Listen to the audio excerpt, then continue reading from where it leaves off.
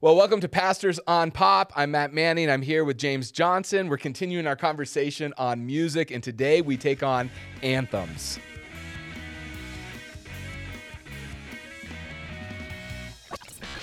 Well, James, it's good to be here with you. How you doing today? I'm good, man. Yeah, we're going to continue our conversation today on music. When you think of anthems, what is it that you think of? Gosh, anthems, I think of Queen, and I think of Freddie Mercury, Wembley Arena, We Will Rock You. Yeah, people shouting, singing, pumping almost their fists. a riot. Almost like this guy could actually break stuff. Yes, yeah. Yeah. Right, yeah. When I think of anthems, my mind immediately goes to sports. And in Boston, with the anthem of Sweet Caroline. Yeah. One of the fascinating things is anytime that song's played, people sing it. So a few months ago, I'm at a gym and working in a class with a whole bunch of people, and the gym I'm a part of is just insane intensity, right? It's like HIIT classes, right? So basically the goal is to die in the hour, and we're running on the treadmills, as fast as we can go, and Sweet Caroline comes over the speakers, and it's all of a sudden all of us have air to breathe. We can't talk to each other because we can't breathe, but in that moment we can sing the song. And it's just such a classic song that's done in Boston all the time. Do you actually know the story? No, I mean, I'm a big baseball fan, but I've never actually connected the dots to Boston. It's really fascinating. So in the 90s, there was a lady who was head of the music for Fenway, and she had a friend who had a baby girl, and named her Caroline. So in her honor, she played Sweet Caroline over the loudspeakers during a baseball game at Fenway, and everybody just kind of joined in and sang. And after that, during special occasions, they would use the song, and again, everybody would sing. And then in the early 2000s, one of the VPs of Boston said, you know what? This song has transformative power, that when we play it, people sing, joy fills the stadium. And so he just made it a decree that every game, Sweet Caroline would be played. And then in 2013, when the Boston marathon shootings happened and all of that, it took on even a greater meaning, because the very next game at Fenway, they brought in Neil Diamond, and he led the stadium in singing Sweet Caroline. It was kind of this coalescing of the city, and the fists up in the air of this isn't going to bring us down. And then it became really not just an anthem for Boston, but really, for the Red Sox, but really for the whole city.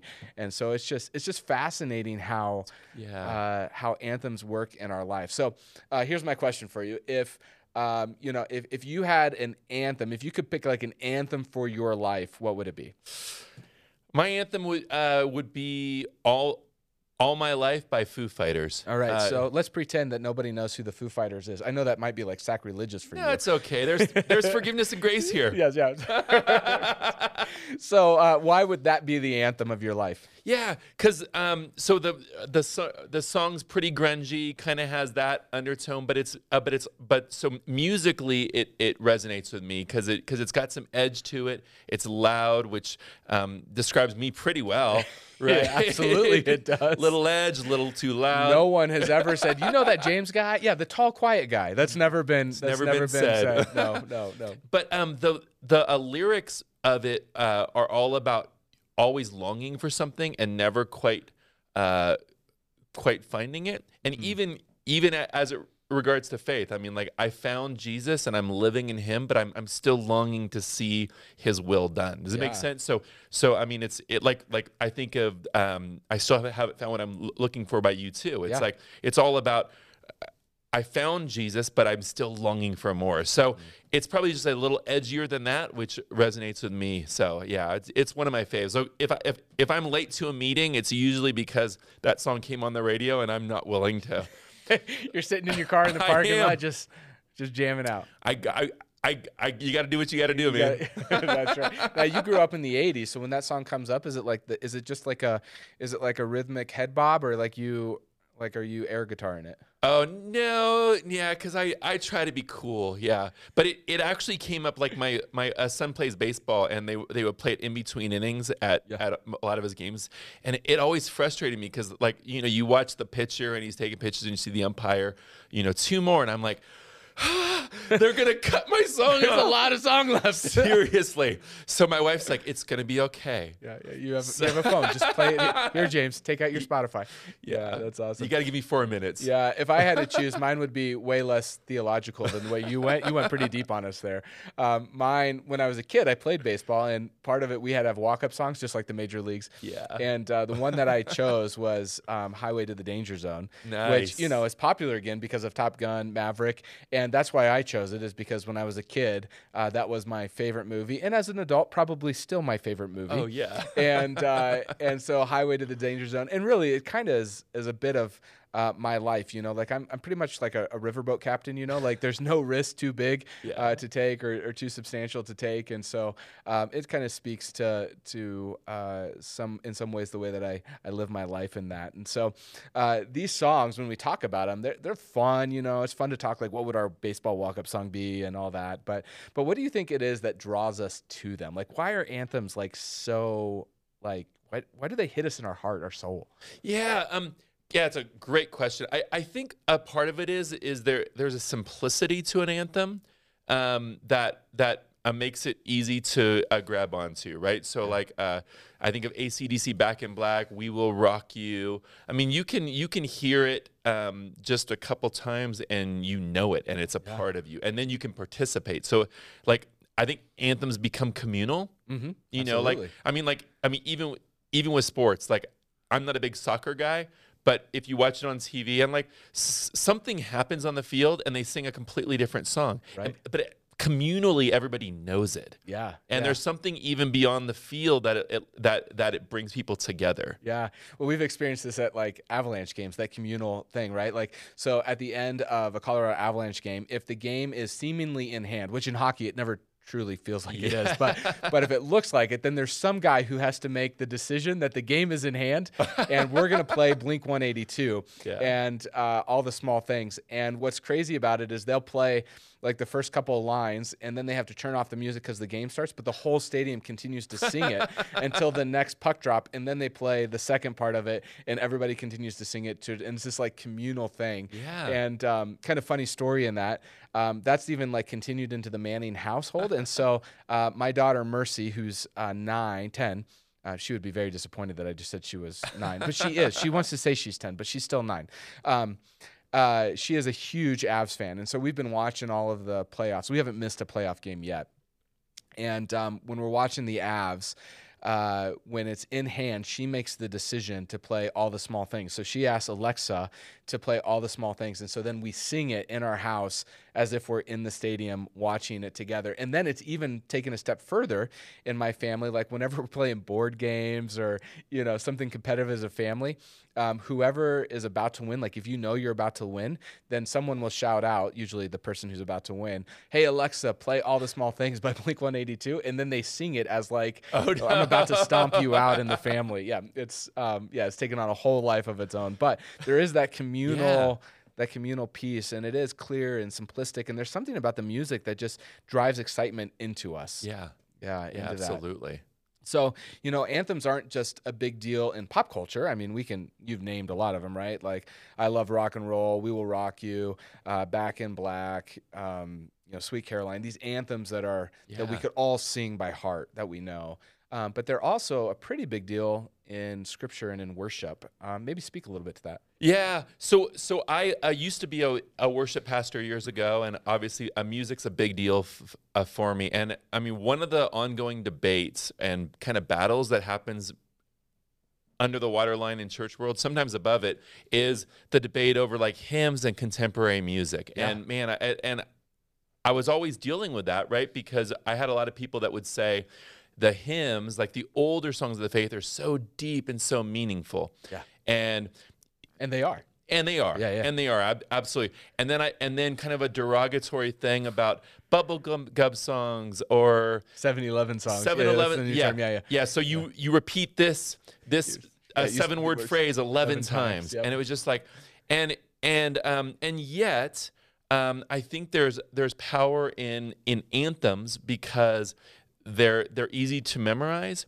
and in my experience, it's usually like if I wake up in the morning with a song in my heart or that I'm singing, it's usually one of those anthems. And one of them, which is a hymn, is "How Great Thou Art." Yeah. Then sings my soul, my Savior God, to thee, how great Thou art, how great Thou art. Yeah. And it's just, it is an anthem. And that's why people, or Amazing Grace, right? Yep. It's just like, it's simple. You can join in, and it unifies people around truth. Yeah.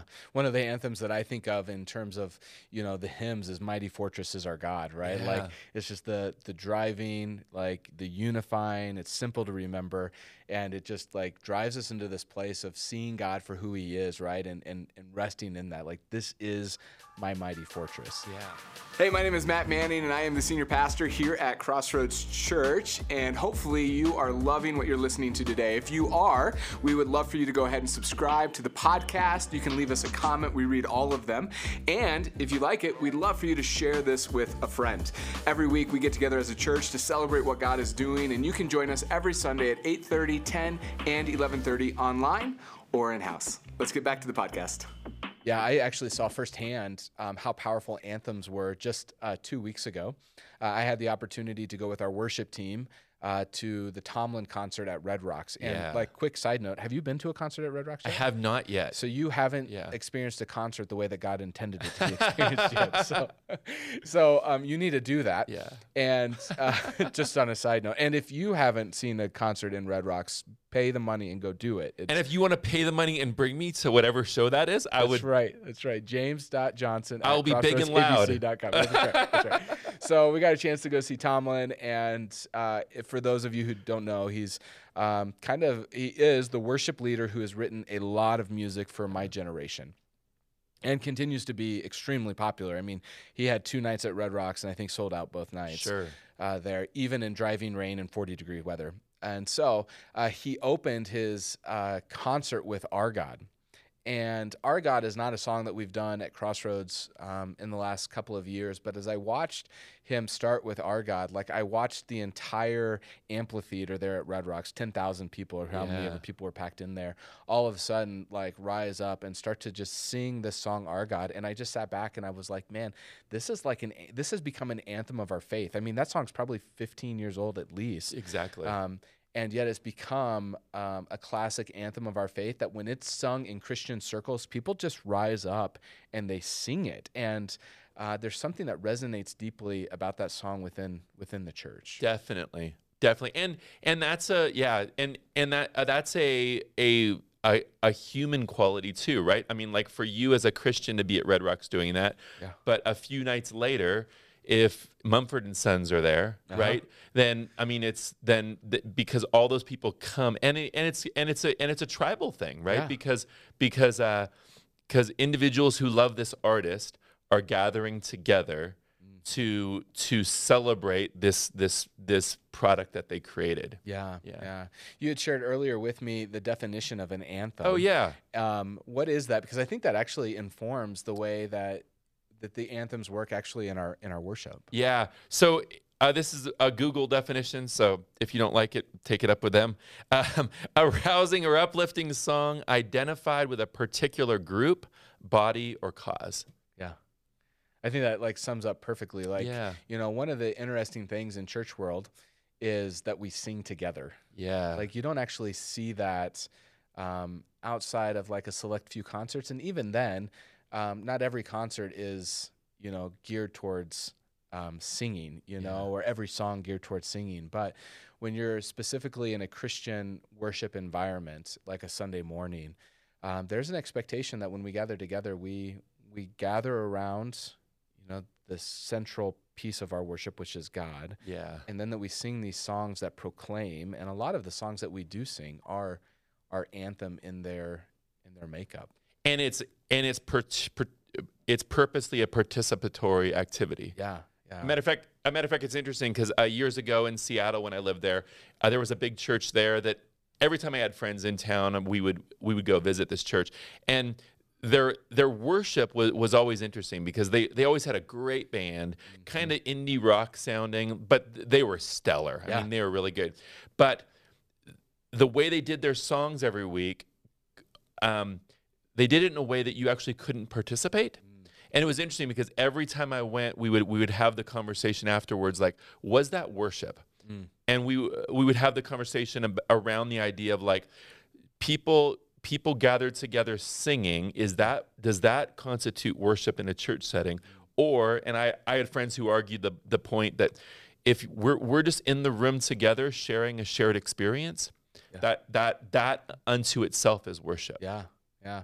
Well, one of the places that we lean at Crossroads actually is towards the participatory side, right? Yeah. Like, and part of that is really driven from the Psalms, right? Like shout to the Lord. Yeah. Like that's a command that we are to rise up, we're to participate in this.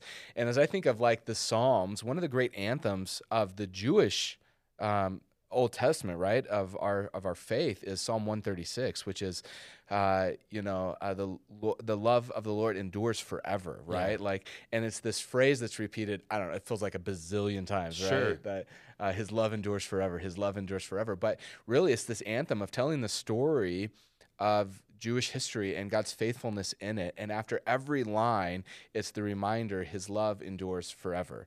And what is that, 5 songs? Yeah. So that's like Yeah. the 575 song. Yeah. It's just, it made it into the songbook Yes. of God, Yeah. this huge anthem. And then, going back to Tomlin, he wrote the song Forever, which very much uses that phrase out of Psalm 136 in a way that kind of modernizes the story of God for us to sing today. And it's another one of his big classical hits. Well, and it makes me think. So years ago, I traveled to Italy and kind of saw sites and stuff, and understanding art in the Middle Ages and all the different movements, how from the frescoes to the stained glass, and in most churches, all that stuff was put up there so that people could actually, like through art, could learn theology, could learn biblical truth, because that would linger with them, because most of the service was in Latin anyways. They couldn't even understand it. Right. But so anthems in our day and age are a way that nuggets of truth about God and our living active hope, that we can actually take that with us. Does it make sense? And absolutely. And it lingers in our head and our heart, and we can cling to that in a way through the movement of our everyday life. We're like the Jewish people, like the songs of ascent, when they would walk to Jerusalem, and then they'd go back, and those songs would linger. Or like Sweet Caroline after the ball game, and it's like, man, do you remember Thursday night at Fenway? Yeah. And it's like, and that's forever going to be a part of your memory in that experience. Yeah. The songs of ascent are a fascinating thing, right? As I'm ascending into the worship of God, that I'm bringing these songs to Him as a way to get ready. And it wasn't done in a corporate so much setting. It was done on your way in. So it's fascinating. Well, when it comes to songs, they have such an emotional piece to them. I think it's why God made songs such a big part of worship to Him, because it reaches a level of our soul that very few things do. Mm-hmm. Yeah. So, man, we could probably talk all day about music and anthems and the songs and what we're trying to do in worship and why anthems are such a big deal. But we'll call it good there. And as we wrap this up, I just want everybody to know that we're going to continue this series one more week. And one of the big questions that we always get as pastors when it comes to music is, how do we help our kids when it comes to the music choice they're listening to? And so the next podcast, we're going to talk about that. If you are checking us out for the first time, I want to thank you. You can jump on over to crossroadsabc.com. That's our website. You can find out all the things that are happening at Crossroads Church. And this last weekend, you actually launched us in a brand new series in the book of Acts talking about the Holy Spirit. And so if you're interested in that, you can go to our YouTube channel. Other than that, I hope you're having a great week, and we'll catch you next time.